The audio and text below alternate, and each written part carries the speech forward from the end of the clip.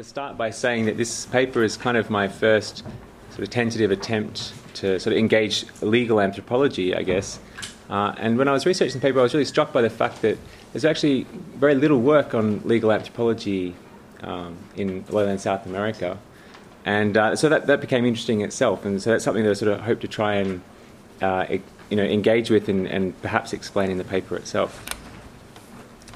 By the time I met them in early 2005, Lucho and Alfredo were already bitter enemies. They were also brothers, born to the same parents, and had been living in the same community for some years on the banks of the Apachambira River in a remote corner of the Peruvian Amazon. But no more. When I arrived for fieldwork, I found them engrossed in an all-consuming and complex feud that seemed originally to concern women, but had steadily engulfed everyone around them in a tit-for-tat struggle of endless acts of revenge, each provoking ever greater outrage. Even when Alfredo took his extended family and founded a new rival community a few bends downriver, the hostilities continued to escalate. Yet the two men pursued increasingly divergent but strangely complementary strategies. Alfredo, for his part, chose the more traditional path of assault sorcery, travelling far away to the Cocama communities of the Marañón River to employ the sinister services of a legendary powerful shaman who'd presumably, in the deep of night, launch a flurry of tiny invisible darts, which when lodged into the body of his enemy would cause sickness or worse. Meanwhile, Lucho prepared and launched a steady barrage of legal documents. He began by attempting to draw up a formal deed of commitment with the most prominent of the fluvial traders to visit in the area, which would effectively prohibit him from supporting Alfredo's family and allies with his merchandise on credit. He then launched a series of formal complaints, or denuncias, addressed primarily to the newly instated Justice of the Peace in the region, as well as the Mayor's office in the nearby town of Maipuco. A key aim of these documents was to persuade them to send a policeman who'd take Alfredo away and ideally put him in prison. All the while, Lucho made every effort to acquire a national identity card, which he thought would greatly enhance his chances of success by compelling higher authorities to take notice of him. These divergent strategies for dealing with conflict are not mutually exclusive. Lucho, for example, might well have complemented his legal warfare with the shamanic arts had he been able, while Alfredo was not averse to seeking redress through the courts.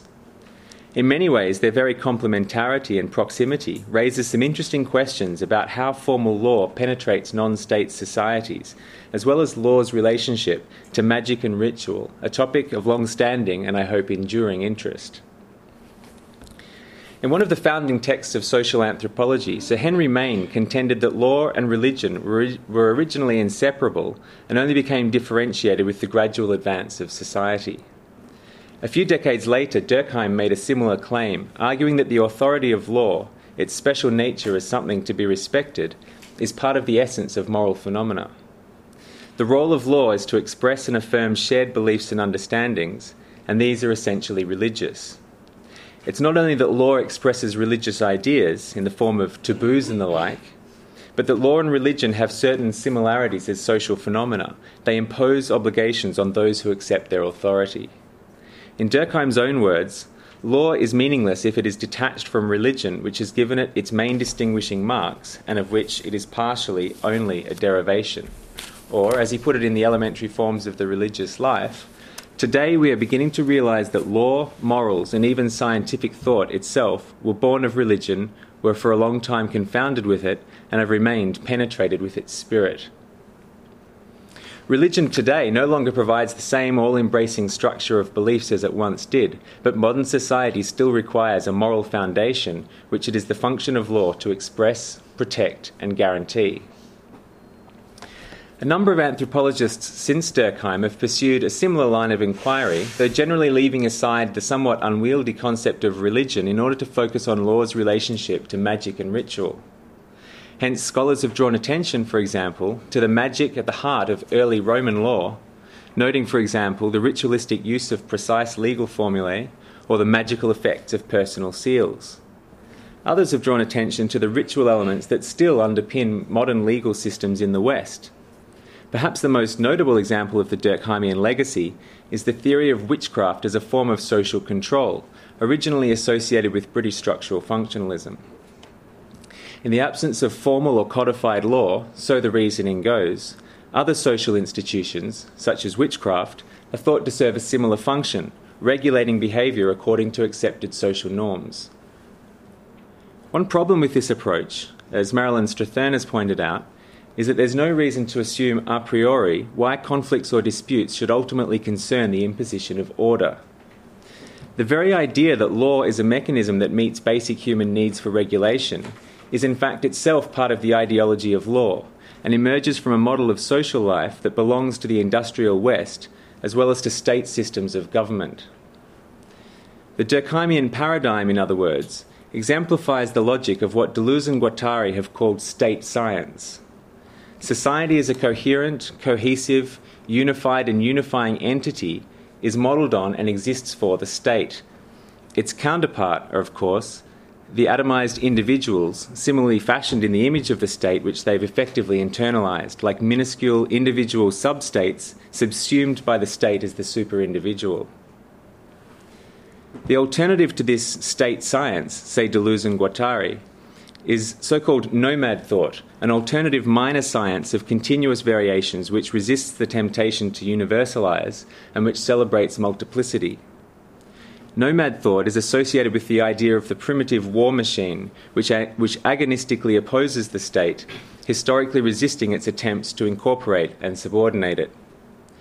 Instead of Durkheimian society, then, we have the rhizome, an asubjective multiplicity whose components are not individual subjects but singularities. Behind the abstract language here is a well-known argument by Pierre Clastres, from whom Deleuze and Guattari take inspiration, to the effect that Amazonian warfare, combined with a consistent undermining of the power of chiefs, was precisely a means of warding off the state, of preventing any submission to the various forms of sovereign power that have existed in the region since pre-Columbian times. Two questions then. Firstly, how as anthropologists to avoid imposing state thought where it doesn't belong? And secondly, ethnographically speaking, how does the logic of the state take over? That is, how do societies against the state, as it were, become societies for the state, or perhaps simply society against the individual? Instead of a simple opposition between two succeeding social formations, pre-state and state, we arrive with Deleuze and Guattari at the possibility of thinking about the state and its logic in terms of two opposing principles moving in opposite directions. On the one hand, the centralisation, crystallisation and polarisation of power that underlies state formation. On the other hand, the centrifugal processes of fragmentation that continually counteract this. To anticipate my conclusion, this is indeed how I will propose to think about the relationship between law and shamanism. In this way, I hope to rescue some of what I feel is especially valuable in Durkheim's writings on law, especially as concerns its relationship to morality and the sacred, while moving beyond what I think is one of its biggest weaknesses, namely the near-total absence of politics. In emphasising the idea of law as something to be believed in and willingly obeyed, Durkheim massively downplays its role as an instrument of domination, the necessary connection between law and specific projects of governance. Against legal pluralism, then, which is arguably indeed a prime example of state science, finding law everywhere, I take law to be the concomitant of centralising processes that at a certain point resulted in the formation of the nation-state. I suggest that examining how these processes take root might even help to shed light on one of the key problems in political theory over the past century, namely how the founding of law in violence lies at the heart of the constitution of sovereign power. My argument in brief will be as follows. Prior to sedentarisation in the 1980s, the Amazonian Urarina had no concept of law or custom as something external to individuals and regulating them from above or experienced as coercive.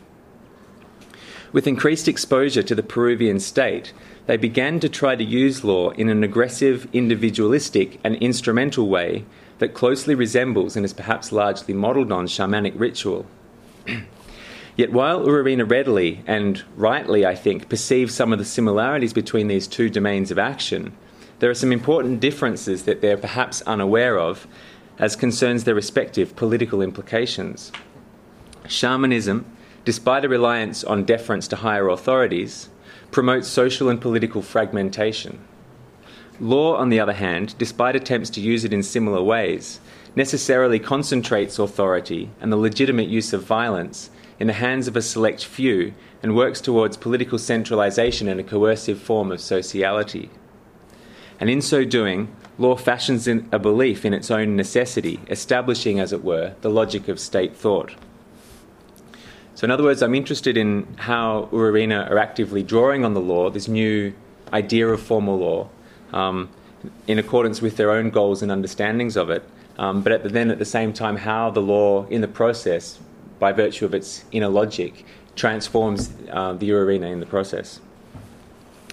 Okay, so in this first section, Law and Morality in Amazonia, I want to argue that in traditional Urarina social life, by which I mean really just prior to the 1980s, there was nothing really resembling law as we know it, and indeed there couldn't be because of their particular ideas of moral personhood and responsibility.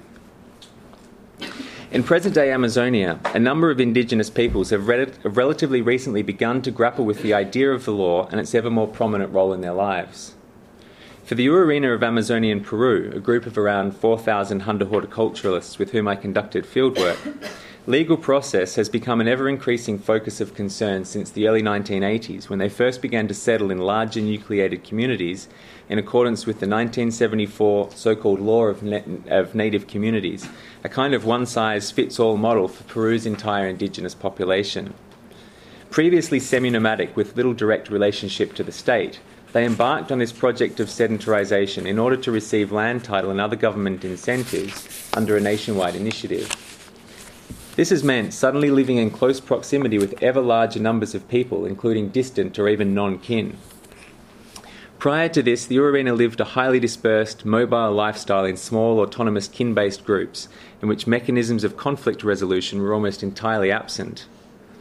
A strong emphasis on social harmony prevailed. Disputes of any kind would typically result in the relocation of one or more parties, a strategy facilitated by low population density. In other words, any dissension in a settlement immediately led to some insiders turning into new outsiders, as Peter Riviere put it, or as Joanna Overing has written, there was no need for an authority system to impose itself formally upon the members of the community. There was no civil law, as we would ordinarily label it, no suprafamilial means of judging, controlling or punishing ordinary misdemeanours. There was nothing resembling a court or council of elders. Instead, custom and law were seen to reside within the person and not without.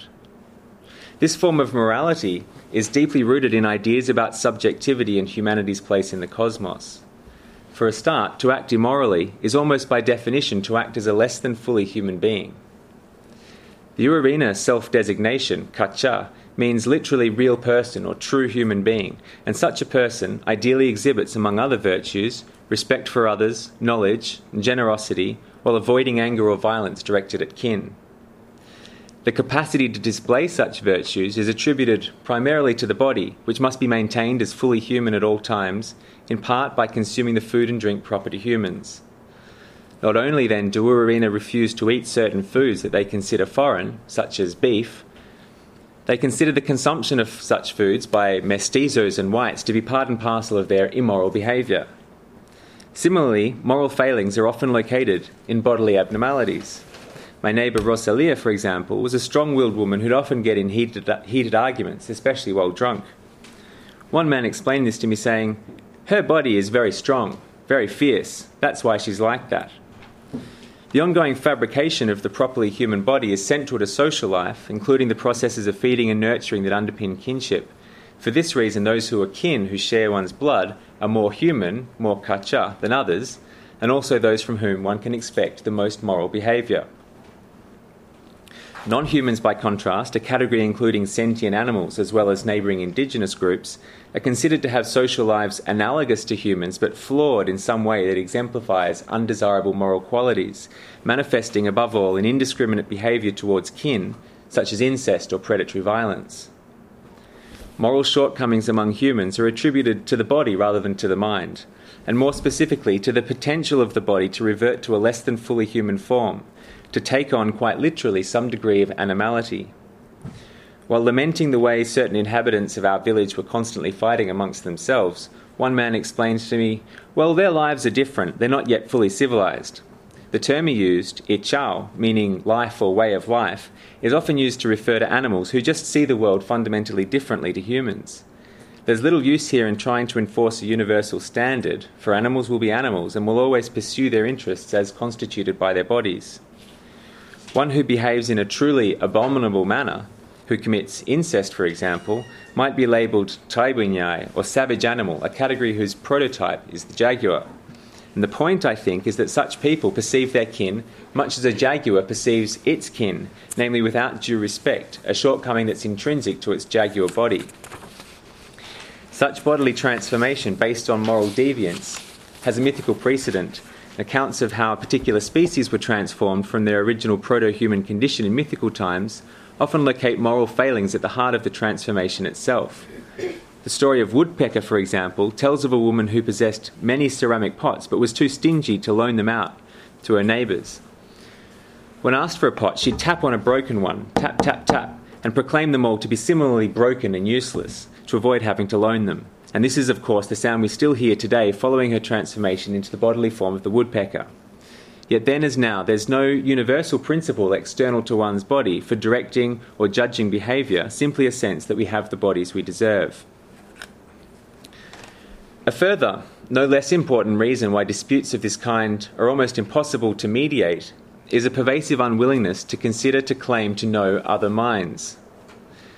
Straightforward questions about someone else's motives for performing a given action are met with a steadfast refusal to speculate and a claim that it's impossible to know the mind of another. So you ask someone something really obvious, like, "Oh, well, what did Alejandro just get up in a rage just then?" They'll say, "Oh, I have no idea. You'll have to ask Alejandro." But they obviously know, but there's this refusal to read the intentions of others.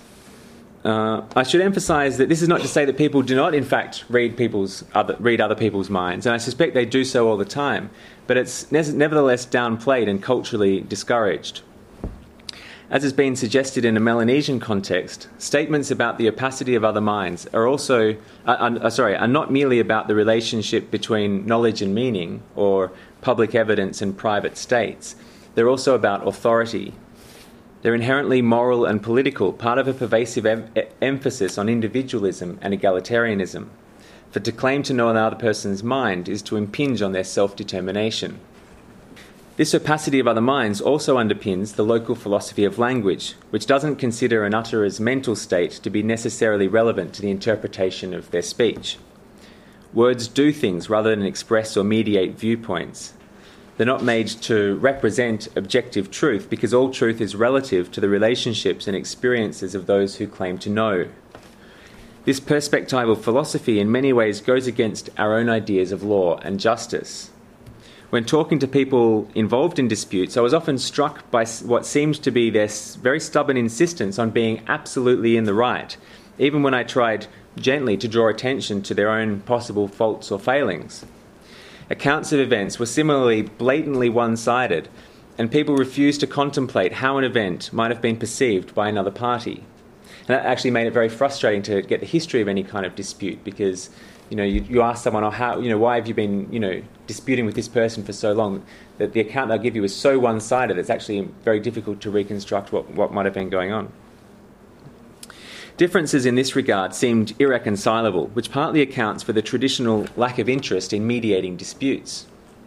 Once a conflict had escalated beyond a certain level, there was no real expectation that it could ever be resolved through a process of mediation.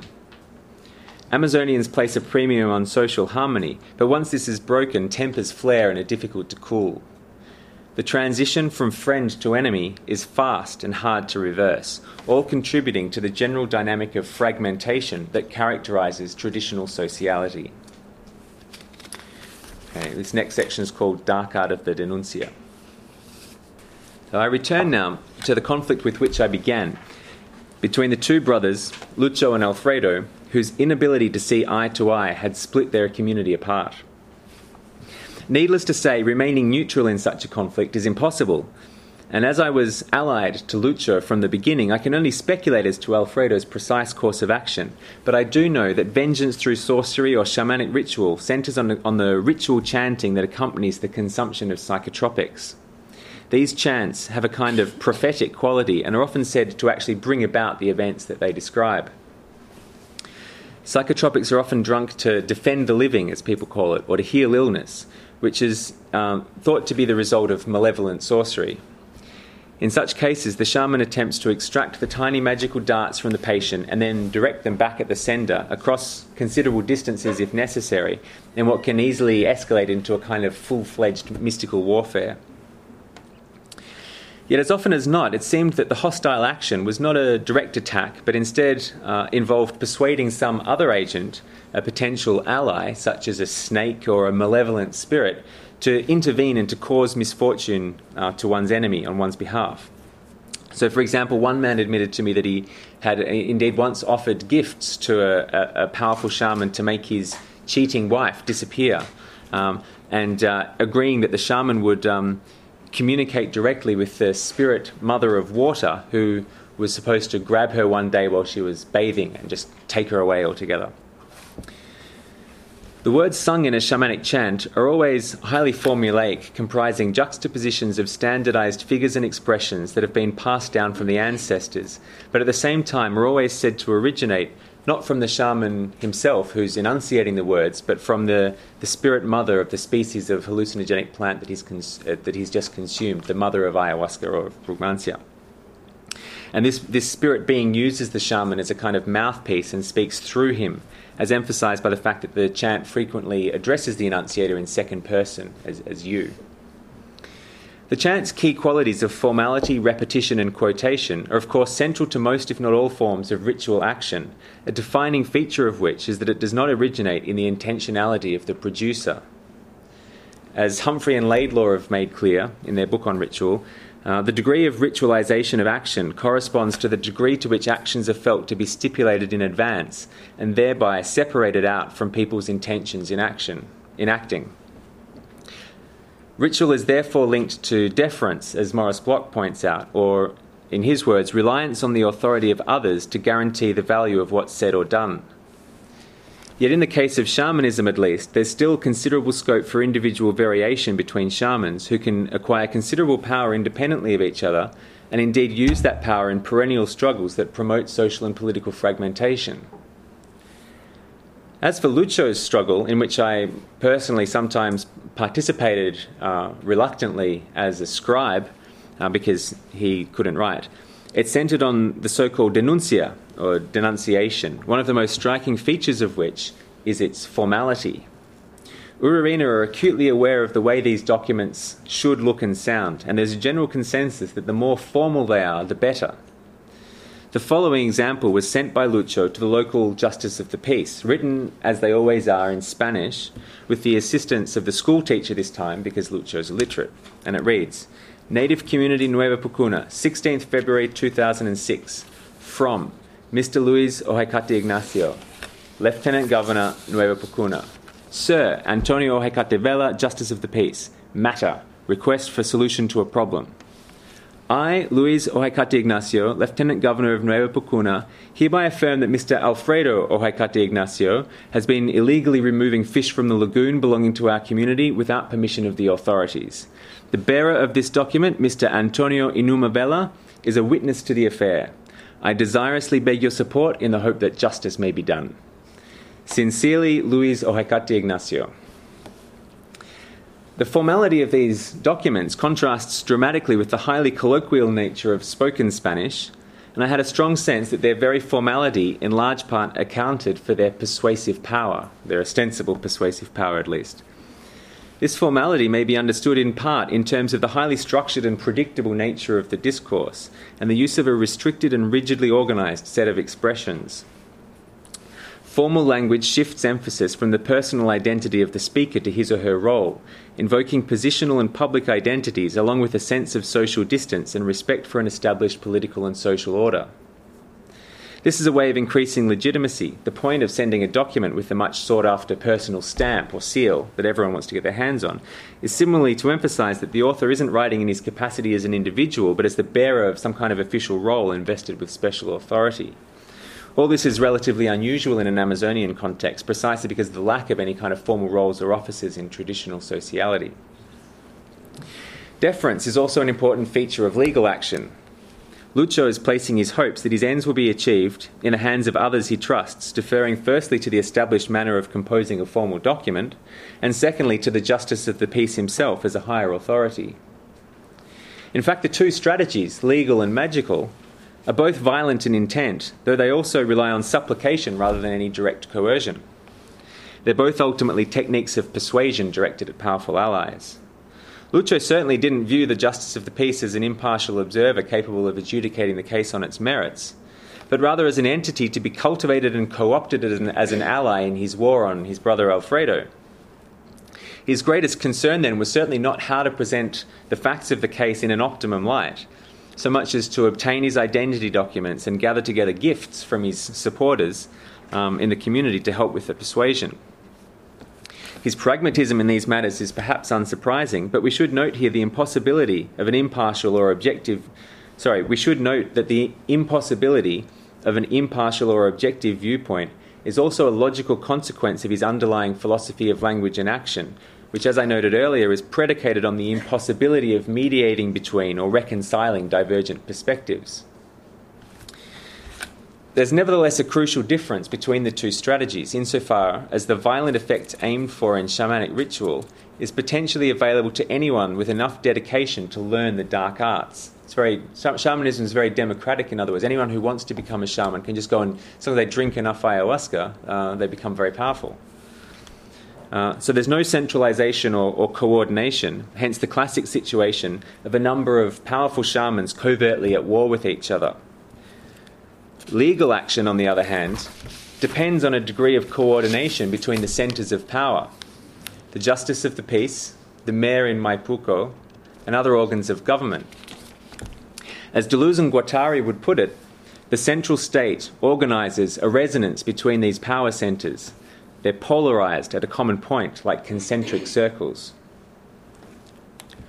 For their part, though I'm not sure that Urarina see the law as especially magical per se, they do tend to focus on its similarities to shamanism rather than its differences. When I once asked how a typical shamanic curing chant worked, I was told that illness is a form of soul loss and that the words of the chant were like a policeman who must go to fetch the soul of a sick patient from the prison in which it's being held captive and return it to the body. One of the striking features of this analogy is that the shaman, much like the policeman, can use his power for either good or bad. This results in a fundamental ambivalence towards both magic and the law, arising from the duality of their use in both attack and defence. These two aspects of both shamanism and the law, I should say, are not seen as separate, so the power to cure harm and to cause it, like the power to imprison and to set free, are always inextricably linked. In many ways, Urarina do not need to draw an association with shamanism to perceive the possibilities of law as a weapon, for their own history offers ample illustrations. Many of their more negative experiences of law involve the spectre of the policeman, who's always envisaged as a brutal and as particularly brutal and as lacking respect, and who in oral histories arrives in Urarina territory to carry away and imprison Urarina who've been made the targets of formal complaints or denuncias by mestizos. The notorious prison in Moyobamba, a faraway city in the San Martin region, looms large in these accounts as everyone's worst nightmare and the defining quality of the power of the policeman to make people disappear. Yet the defensive possibilities of law are also gradually becoming apparent. In some stories of more recent origin, the law is on the Urarina's side in their struggles with outsiders, even helping them to gain revenge. One of my closest friends and informants, a young man named Elias, had a remarkable first-hand encounter with the brute power of the law after he had accompanied me to the city of Iquitos to help me with some translations. He'd carried out some back-breaking work carrying logs over several days for a stranger that he met one day on the outskirts of the city, who subsequently refused to pay him the agreed amount. After pestering this man, Elias had to go to this man's house every day and pester him to pay him for all the work that he carried out. So after pestering this man in his house every few days or so, but to no avail, we decided together that he should pay a visit to a state-funded legal organisation known as the Defensoría del Pueblo, or Defenders of the People, an organisation that's established to uphold the rights of rural and especially Indigenous peoples. Elias arrived on his own early in the morning and told his sorry story. The men in the office listened sympathetically and then drew out a map of the province and a schedule of Peru's ethnic groups to confirm that there was, in fact, a group of people known as the Urarina and a place called the Chambira River. Upon finding that there was, they leapt into action. Presumably there was not much else happening that day because Elias suddenly found himself in the company of a team of lawyers, a policeman and a justice of the peace, all headed for the house of his erstwhile boss at the outskirts of the city. They found him still lying in bed in the decrepit room he was renting with his mother, and we can only imagine the look on his face as Elias's legal posse stormed into his bedroom, threatening him with imprisonment if he failed to pay immediately. When it became apparent that the man was broke, destitute even, they invited Elias to beat him senseless instead, by way of compensation. But Elias took pity on the man and declined, to the apparent disappointment of the lawyers. They invited him back to their office for a beer instead, where Elias explained that he'd come to Iquitos to work for a gringo who was translating the Urarina language. Immediately suspicious, they showered him with questions and wondered if they should also pay me a visit. But Elias quickly reassured them about my motives, explaining that I too, just like them, was his lawyer. Later, when he was telling me the story, he emphasised, "We Urarina have heaps of support. We have heaps of rights." Okay, the next section is called The Rise of Punishment. The use of law as a technique of punishment by the group, rather than as an instrument of individual vengeance, increasingly takes place within the native community itself. The process of sedentarisation that began in the 1980s has meant the construction of larger and more permanent houses that contributes greatly to people's desire to resolve disputes rather than to simply relocate and start over. Mediation by an authority such as the Justice of the Peace is not easy, but it is possible, even though the mental states of perpetrators are generally disregarded in general accordance with the doctrine of the opacity of other minds. For example, in June 2006, one of my closest companions in the field, a young boy named Toribio, was collecting papaya with another boy of a similar age. And the other boy accidentally struck his hand with a machete and sliced off part of his thumb, like that, leading to such an excessive loss of blood that he died shortly thereafter. Enraged, Toribio's father immediately departed for the downstream community of San Miguel, in the hope that the newly instated Justice of the Peace would back his demand for hefty compensation from the other boy's father, who was his own half-brother. The latter followed behind, hot on his heels throughout the 3-day journey. In the negotiations that ensued, no mention was made of the fact that the event was an accident. The entire focus was on the outcome of death and the degree of compensation that should follow as a result. This was not unusual. Generally speaking, perpetrators of crimes and misdemeanours are today found responsible and punished in accordance with the degree of damage they've caused rather than the degree to which their crime was committed intentionally. The defence of, "I didn't mean it," is considered irrelevant and it's seldom attempted. There's no equivalent then of the concept of mens rea, the vicious will or guilty mind, that's viewed as one of the necessary elements of a crime in Western law. In legal terms, we might say that people are liable but not culpable, and this liability is distributed in the sense that husbands and fathers in particular are often held primarily accountable for damages caused by their wives or children. Interestingly, not only the mental states of perpetrators are disregarded. Take cases of rape, for example, or rather the lack of them. Although I heard very frequent complaints of violación, or rape, these cases always involved minors and very often an element of incest. What was generally at issue, it seemed, was not the lack of consent on the part of the girl herself, but her age or her status as kin. Rape as such, as we would understand it, seemed not to provoke much controversy, not only because of patriarchy, I think, but because concrete events take precedence over issues of intention in determinations of responsibility. Where a dispute or crime is relatively minor, people increasingly try to seek resolution without recourse to an external authority such as the Justice of the Peace. Thus, one of the key features of the modern native community is the calabozo, or holding cell.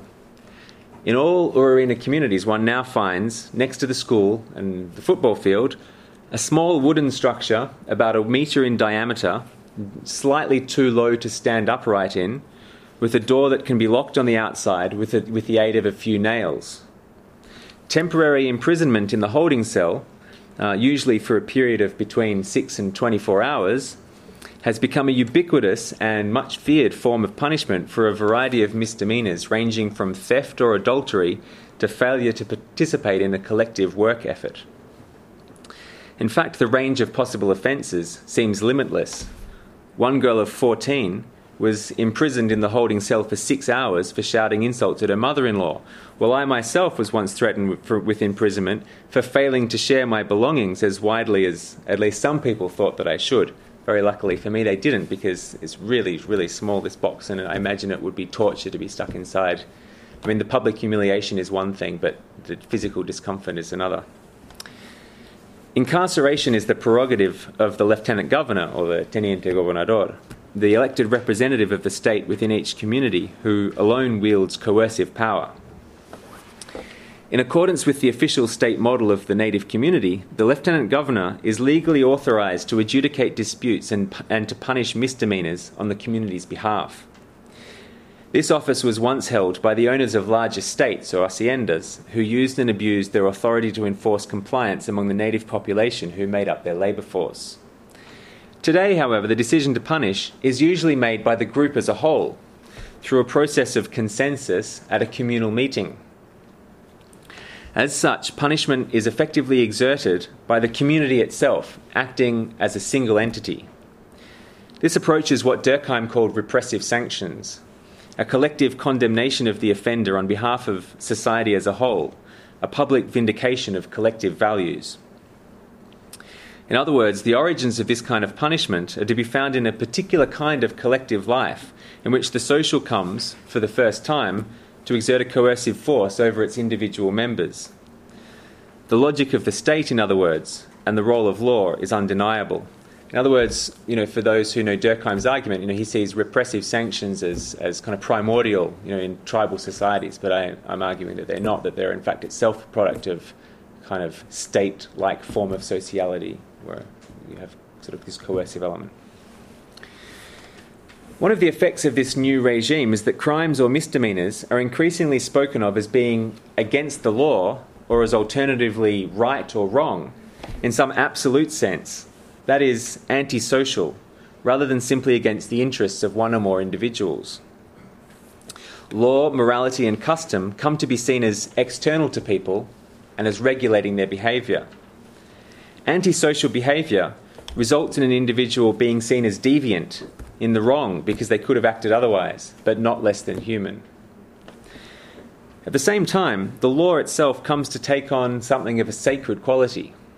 For example, just a month or so after moving his extended family downstream and starting his own rival community, Alfredo had already constructed a modest football field. But he knew that his tiny breakaway community would never achieve legitimacy until it boasted a school. One day then, while all the original community members were away upriver cutting down timber, he paddled upriver with his sons-in-law, dismantled the original school, ferried it downstream piece by piece in canoe, and reassembled it in the middle of his own renegade community, just a few bends downriver. The outrage that this caused among my friends goes without saying. "You can't just dismantle a school," my friend Lucho exclaimed, livid. "That school has heaps of law." The force of the law as a vital, immanent energy seems to be associated here with the unifying qualities of the school as the symbolic heart of the native community, which is itself a microcosm of the state in whose image it is constructed. The idea of law as an abstract, unifying principle that crystallizes shared values and produces a sense of devotion is further associated with the rise of moralizing discourses managed by school teachers and other young leaders telling people how they should live as good, modern, civilized Peruvians. Increasingly, the new style of life in organised, orderly native communities is counterposed to the ostensibly chaotic and violent ways of the ancestors. The rule of law is now commonly evoked as a peaceful contrast to even the not too distant past, which is depicted as a time in which violence was entrenched in the manner of men. One man explained this to me in the following terms. Earlier, 50 years ago, the life of men was like this. With sticks, they beat each other. They fought. They stuck their weapons right into the body without any care. Overhearing another man added, Yes, that's how my father was. My father was a bad person, tall and fat. We, my brothers and I, have not followed him. We have more knowledge. The first continued, The ancients were fierce. Like killing an animal, they attacked other men. They had no pity. They really liked to fight. My uncle, he fought with absolutely everyone while stone cold sober. The people were all afraid of each other. Those bad old-timers, they've all died now. That kind of fighting no longer exists now. Now life has changed and there is respect. Well, there may well be some truth in claims such as these. My suspicion is that these kinds of representations of the past as a time of chaos are partly the products of the new regime of punishment and order in which social control in the form of law is increasingly seen as necessary and inevitable. So, in other words, I'm sort of channeling Foucault here a bit, I guess, in that it's the imposition of this new regime of punishment, sort of disciplinary regime, that's producing this sense of sort of wild, asocial urges in need of control, in need of ordering.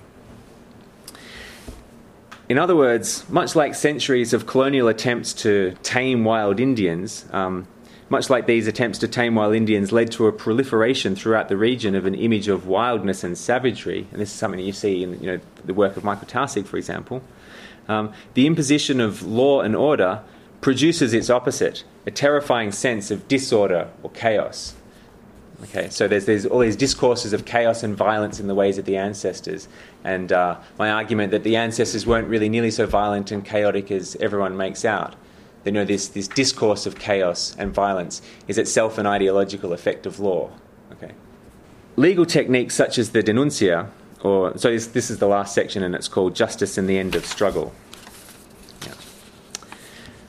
Legal techniques such as the denuncia, or formal complaint, along with the concept of the law in which these are embedded, have been enthusiastically embraced by Urarina in recent years, despite a lingering sense of ambivalence and uncertainty.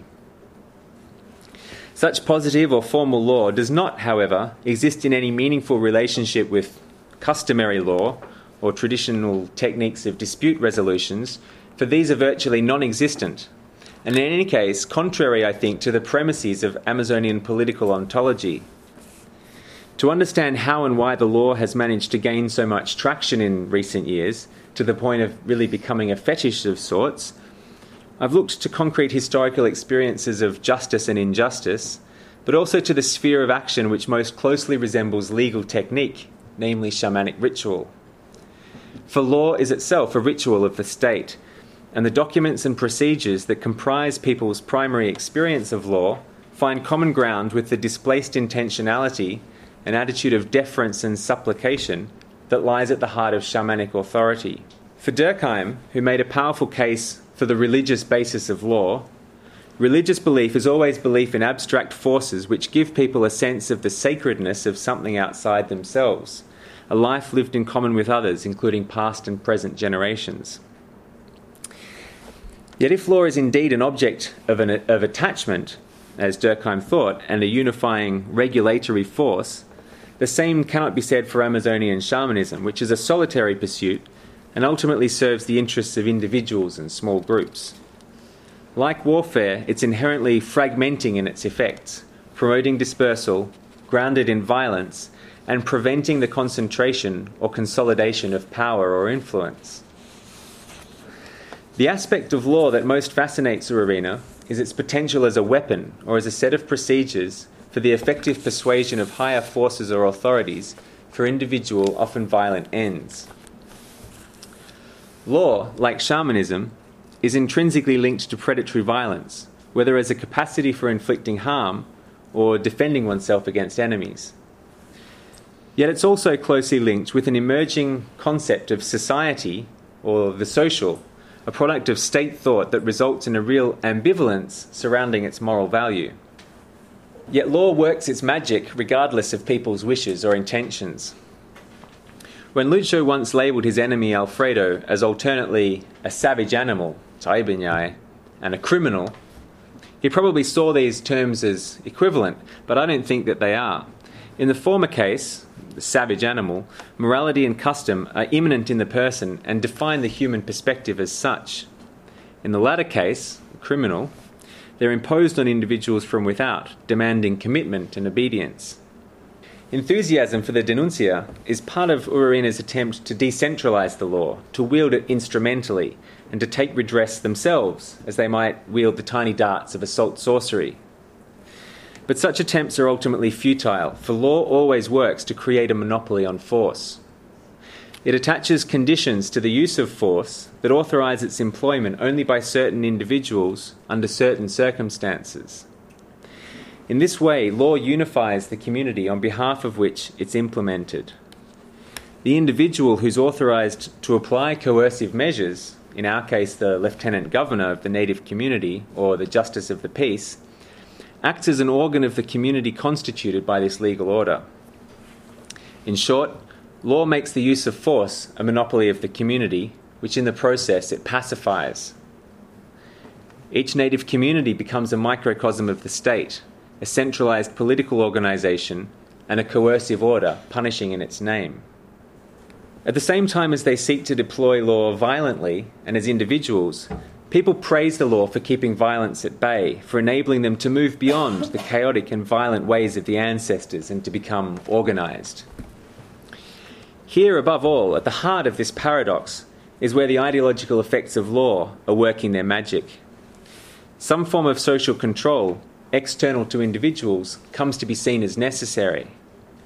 My suggestion here is that the representation of the past as a time of chaos is itself an ideological effect of law. In contrast to the reality that people are quintessentially social creations, already dependent upon one another from the moment they're born, law persuasively furnishes a concept of the atomized, asocial individual in need of social regulation. Such a view is most unlikely to have prevailed in Amazonia until recently. On the contrary, it's tempting to suggest that the potential danger that most concerned Amazonian people as a threat to social life was not atomization, the absence of unifying regulating law, not atomization, but its opposite, excessive unification, arising from the failure to properly differentiate oneself from others. Hence the reluctance to impinge on others by reading their minds. To do so might risk an unwanted identification. For it is not existential isolation that troubles the Amazonian psyche, but total subsumption into the other, or existential non-differentiation. The principal thrust of shamanism and warfare is thus towards fragmentation and dispersal, creating enemies and boundaries, asserting differences, and against the processes of centralisation and unification that give rise to a state, of which law is the paramount expression. It's no surprise then that, like witchcraft, shamanism so often flourishes in times of colonial activity, when centralising forces are most in need of destabilising. Law is constructing a new model of the person as a legal subject or citizen. True membership of this category requires the possession not of a human body, but of identity documents. In this model, the good Peruvian is the new benchmark of moral personhood, based on virtues of peace, discipline, order, and organisation. Law transforms singularities into subjects, multiplicities into a people. What passes largely unnoticed is how these new moral virtues are enabled by the forced monopoly of the community. When the Urarina Justice of the Peace was inaugurated in 2005, he made a speech to the nation. In fact, he went to Lima, because he was the first Arena Justice of the Peace, he made a speech celebrating the pacifying function of law as a tool of progress akin to formal schooling. Yet my companions in the field at the time were deeply ambivalent, and most of them did not see his instatement as a positive move. In fact, they didn't want a Justice of the Peace at all in the region, let alone this particular guy. They felt that the justice he espoused would never be impartial. They sensed that whatever its benefits, law would too easily be used in the service of oppression. The instatement of a Justice of the Peace meant more concentration of power in the hands of an elite, and my friends saw themselves as all too likely to find themselves on the wrong side of the law. In many ways, the concept of an impartial justice implies a unitary standard of truth and morality that's inimical to Amazonian cosmopolitics, where the struggle of perspectives is endless and there can be no transcendence. This is what life is. Its converse, the end of struggle, is justice.